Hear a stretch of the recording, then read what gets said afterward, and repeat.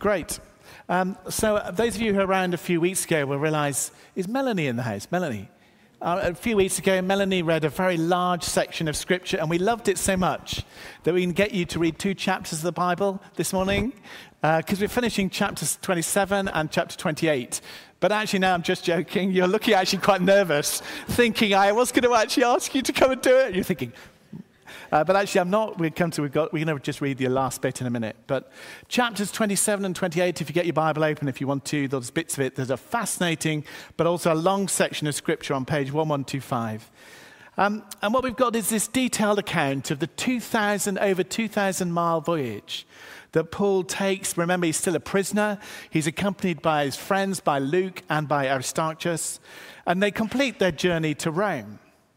Now, there are several stages in this amazing voyage. Those of you who know the passage will know that. They actually change. They travel on 3 different boats to complete their journey.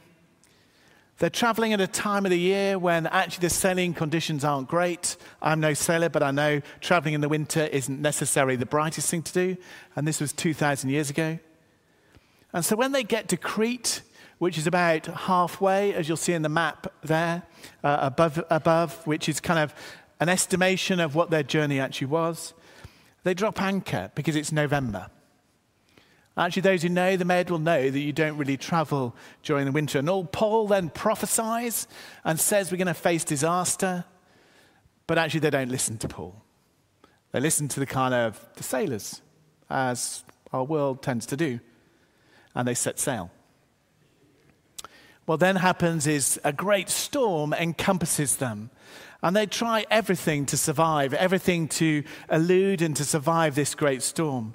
They can't navigate because they can't see the stars. They haven't got the sun because the storm is over them.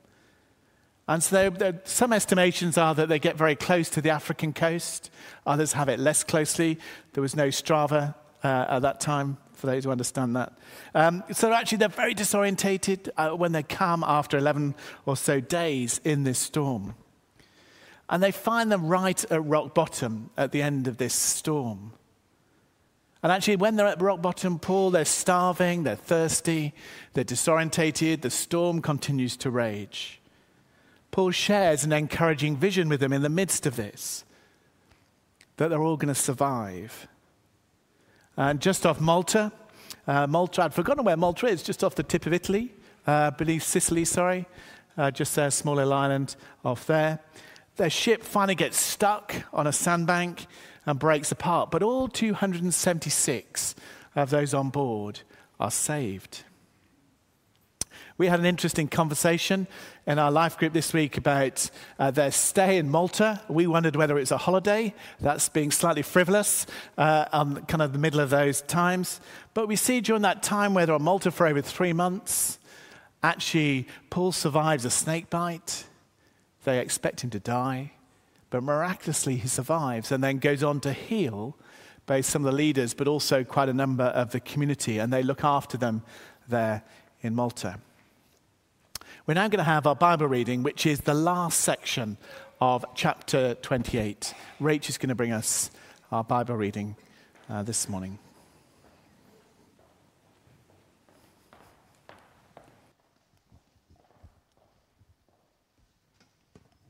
The reading is chapter 28 from verse 17 to the end, and it's on page 1126. 3 days later, he called together the local Jewish leaders. When they had assembled, Paul said to them, "My brothers, although I have done nothing against our people or against the customs of our ancestors, I was arrested in Jerusalem and handed over to the Romans. They examined me and wanted to release me because I was not guilty of any crime deserving death. The Jews objected, so I was compelled to make an appeal to Caesar. I certainly did not intend to bring any charge against my own people. For this reason, I have asked to see you and talk with you.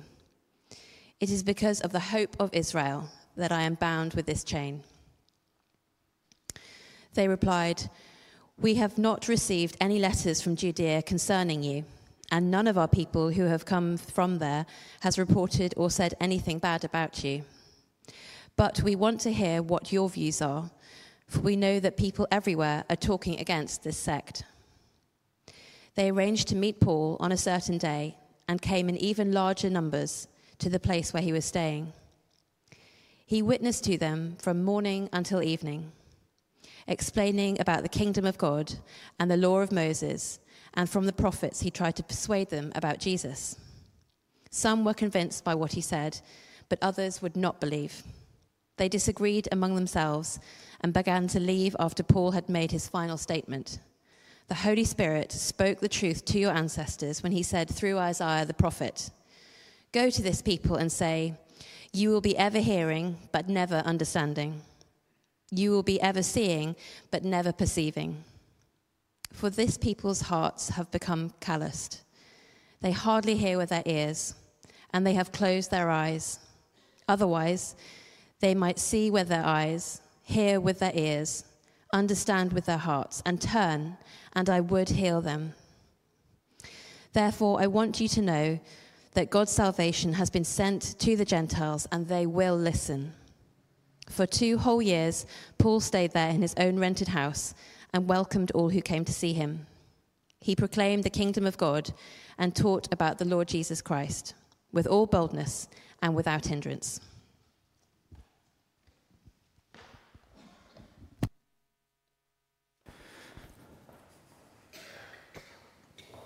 Great, thank you, Rach. Then we see, so what we find is Paul in this last section, there's after the drama of a shipwreck, their lives nearly being lost, but also surviving. It's a straightforward trip that starts in Sicily, then on to beneath Rome in Puteoli, where actually what's noticeable, Paul also finds other Christians to encourage on the way, and finally he gets to Rome.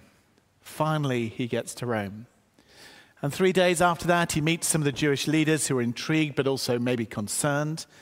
And it's right at the end there, it explains that actually he spends 2 years, although under house arrest, but also has the freedom to be able to speak of the kingdom of God to those around him. And some believed. So this morning I just want to do some simple things, just very briefly, is just pick up a few themes as we come to the end of Acts that we find. So firstly, I want us to think about what it means to keep faithful. Joseph has got us thinking that at the beginning. Bear in mind, how much Paul has endured to this stage. What's extraordinary is that sense of perseverance, that armed with God's promise on his life, armed with a very clear call and a very clear conviction that this is what he was meant to do on his life, Paul is keeping going faithful to the end. At the beginning of Acts, in Acts 1:8, we see what the kind of mission is here. The call is to take the gospel to the ends of the earth. What started in Jerusalem ends up in Rome, in what at that time was known as the center of the world. And what we find here is Paul completing that journey. Paul's faithful to the call that God has placed on his life to the end. Faithfulness to Christ. To put Christ first, even when all the opposition and the things that came against him, he stuck. He stuck fast, he stuck true. And even in the passages we've read, and also some of the bits before, in the kind of storm sequences, we find people speaking God's word and people not listening. They got shipwrecked. Even when the snakes attack you, Paul held the line. He held firm. He chose to pick up his cross and to follow and to do it daily, where God had called him and God had led him.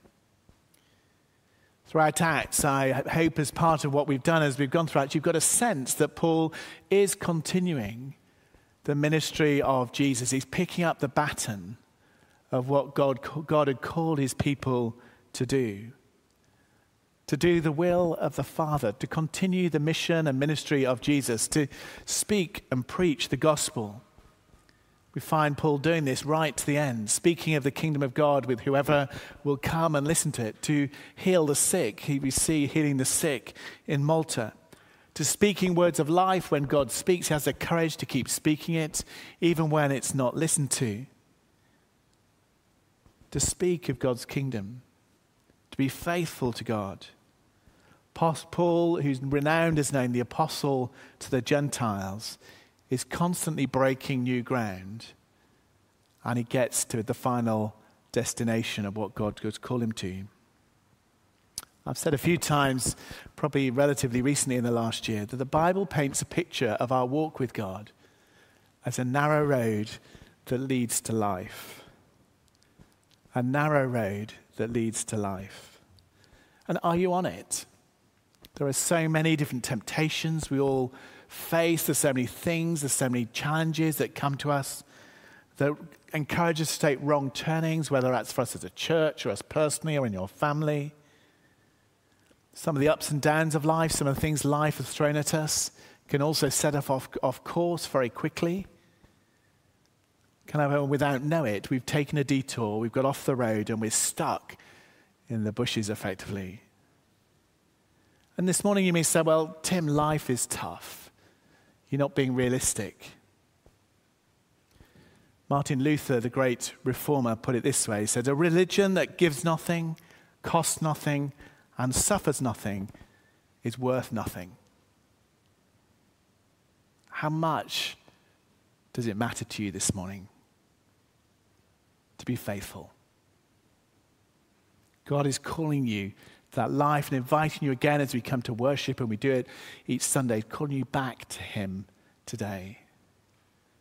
If you've gone off track, come to the one who is faithful to you. Secondly, I want to think about adding and spreading. As someone who used to be an accountant, it is in the past, I want to encourage you that actually throughout this book of Acts, but also here, even towards the end, it's an incredible amount in Paul's life. There's lots of comments about Paul's life, particularly in the last 30, 40 years in biblical scholarship. Lots of unpicking of all sorts of aspects of who he is. But if you struggle sometimes with some bits of it, just take a moment this morning to grasp what Paul is showing us. Yes, he has amazing thinking, amazing theology, bright, sharp mind, renowned worldwide, an incredible sharp mind. But he's also giving us a picture of the kingdom of God on display. He doesn't just rely on his arguments, but he shows us his pastoral insight. He shows us the instincts of a church planter and a missionary. He shows us, but he also shows us the power of God on display, that the God of love comes in power in a real way to show his kingdom, to see his kingdom come on earth as it is in heaven. People are saved, people are healed, prophetic words are given. And for all our intellectual wrestling over Paul's words and some of the things that means, I kind of sometimes as well, some of that's good, and I do enjoy having a conversation around that. But we need to avoid the temptation, I think, that is real for us, those who particularly live in the professional world and the middle class world, is that some words that Karl Barth, who was one of the greatest theologians ever to live, and he said, reminding us to say this, the Word became flesh. That's what we're going to celebrate at Christmas. The Word became flesh. And then through the theologians, Barth says, it became words again. Paul is adding and subtracting to God's kingdom. That's what we're called to do. We're called to bless. We're called to give. We're called out of all the goodness and faithfulness that God has given us.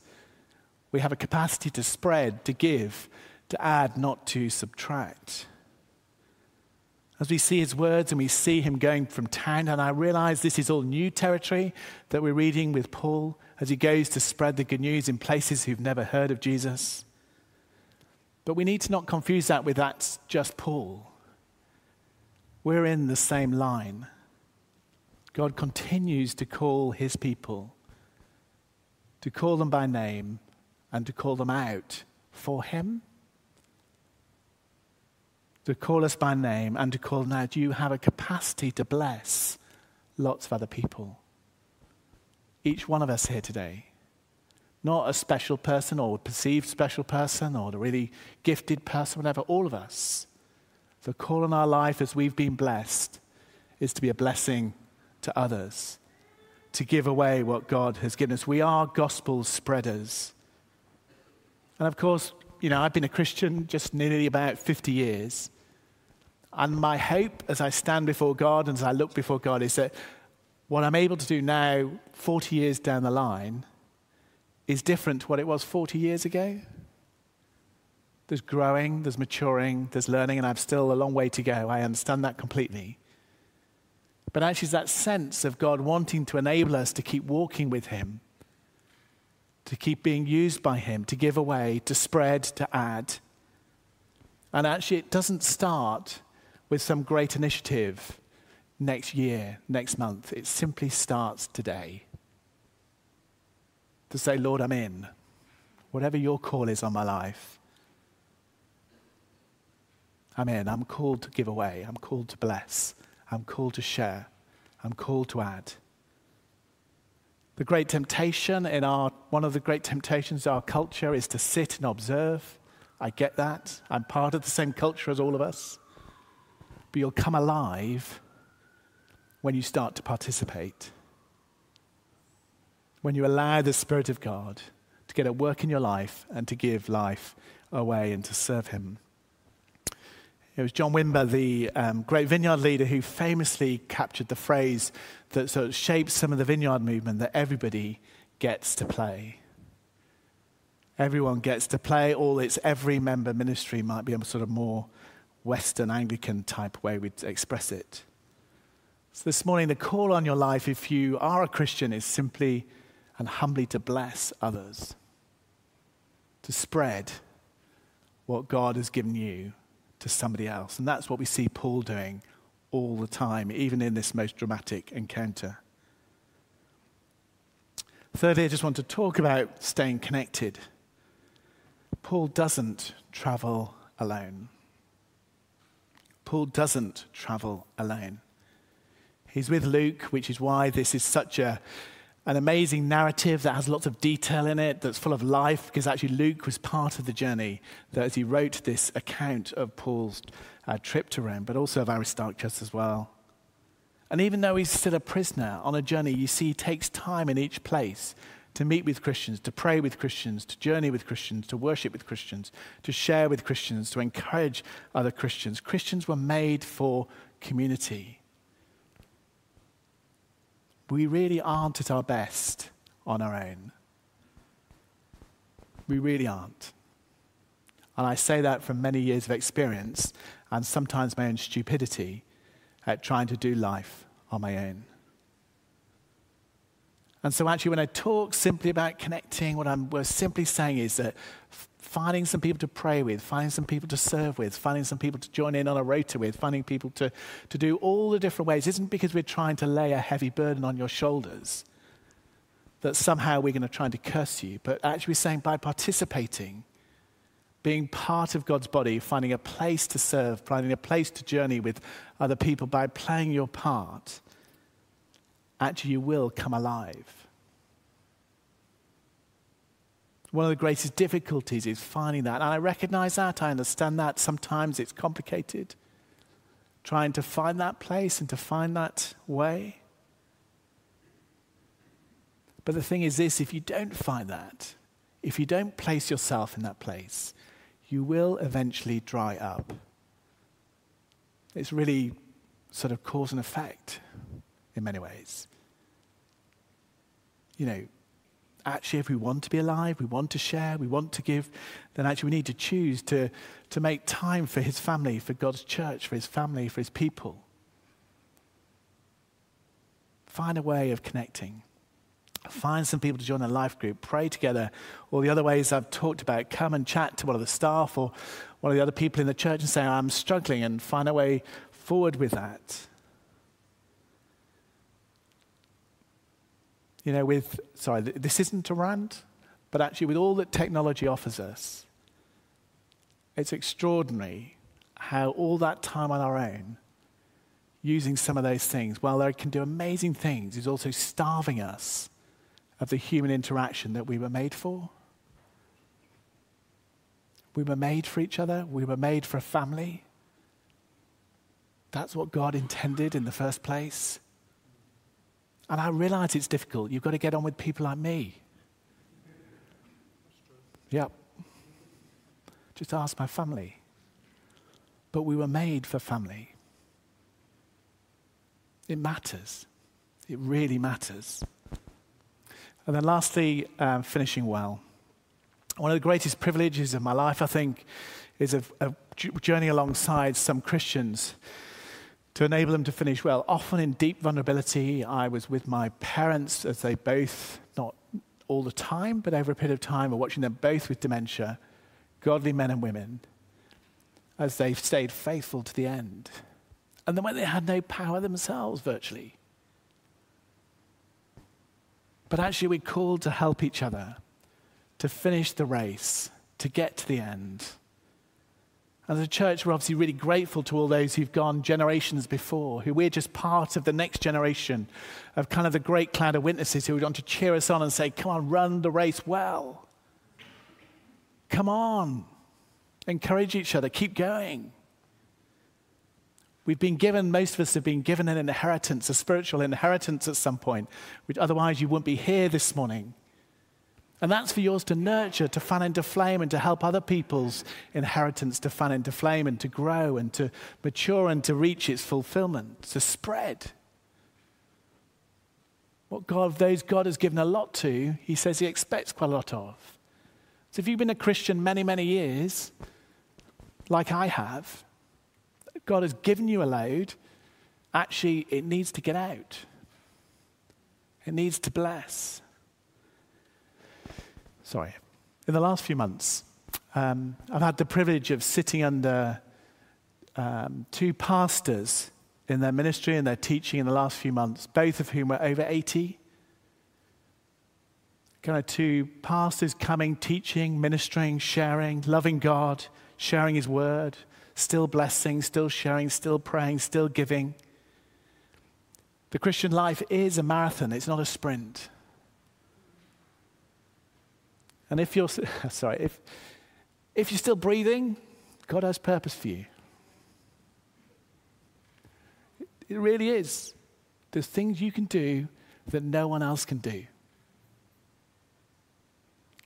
Now, if you may simply have to pick up the phone once a week and encourage somebody. That may be all you feel you can manage. That's great. That's adding. Many of us can do a lot more than that. That's adding. As we come towards the end of Acts, I'm also really struck that in Paul we see why is it that Paul is so focused on what God has called him to. And of course it's that eternal destiny that all of us have in Christ, to see and to be with Christ for eternity, to see him face to face. To be face to face with loving mercy, with perfect joy and peace, with bounding grace and compassion, with power and with majesty, with beauty and with splendor, with holiness and glory, face to face with the living Lord Jesus Christ, who for your sake and my sake came to this earth, lived, ministered, suffered, died, rose again for our sake. Lived a perfect life to enable us who are imperfect to live with him in eternity. To put all things under his feet so that we could spend eternity with him. And leaving his personal presence, the presence of Jesus, with us on earth to accomplish all that he has through us. Paul gets to his destination in Rome. He spends 2 years, but he still continues to minister. He's fulfilled in many senses the purpose God both spoke over him and all called him to, even while under house arrest in Rome. And of course, it's been quite a journey, as Joe referred to right at the beginning. Mountains and valleys, storms and shipwreck, prison and praise. And actually the encouragement I have for you this morning is God still wants to use his people, us, you and me, for his purposes today. as I was reading this week, I've discovered that apparently the Greeks had a race in their Olympic Games that was actually quite unique. The winner was not the runner who finished first. It's the runner who finished with his torch still lit. Do you know, I hope this morning that you and I want to run that race with the flame of our torch still burning bright for him. And actually, if you're really struggling with that this morning, take courage. We offer ourselves afresh to God this morning, ask him to renew us, to strengthen us. For kind of the path, we're on the part of the journey. You may be in an amazing season, you may be in a dreadful season. But God wants to use us for his purposes and his glory this morning. Let's pray.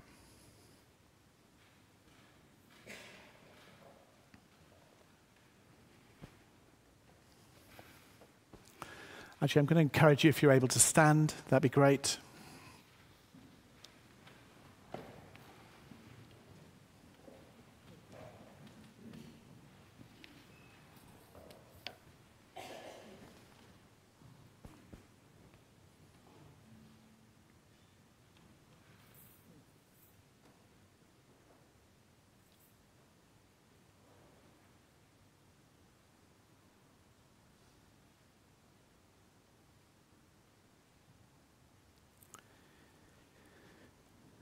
We're going to, in a minute, we're going to worship, simply worship in response to the goodness of God and his great faithfulness to us. But Father, I ask afresh, Holy Spirit, would you come and fill us afresh with your power and your love? It's so easy to be overwhelmed by observing all that's happened in Acts and think that we haven't got a hope of being anything like that. But we know that it's simply a testimony to your power and your grace and your love at work in the world. And Father, I pray for us this morning, for those particularly who are struggling to stay faithful. Would you come afresh upon them? Strengthen them in their inner being, I pray, with power from on high, to keep walking the narrow road that leads to life. Father, help them, I pray, this morning. And for those of us maybe who are struggling to kind of spread the good news of Jesus and feeling very self-conscious or not able, would you fall afresh upon us? Give us courage. Help us to see the opportunities that you place in front of us in our daily lives, to bless others, to encourage others, to share some good news with others. And Father, I pray too for each one of us that we would come afresh to you as a source for life and power to finish well, to finish what you've called us to continue to walk with you. In Jesus' name, amen.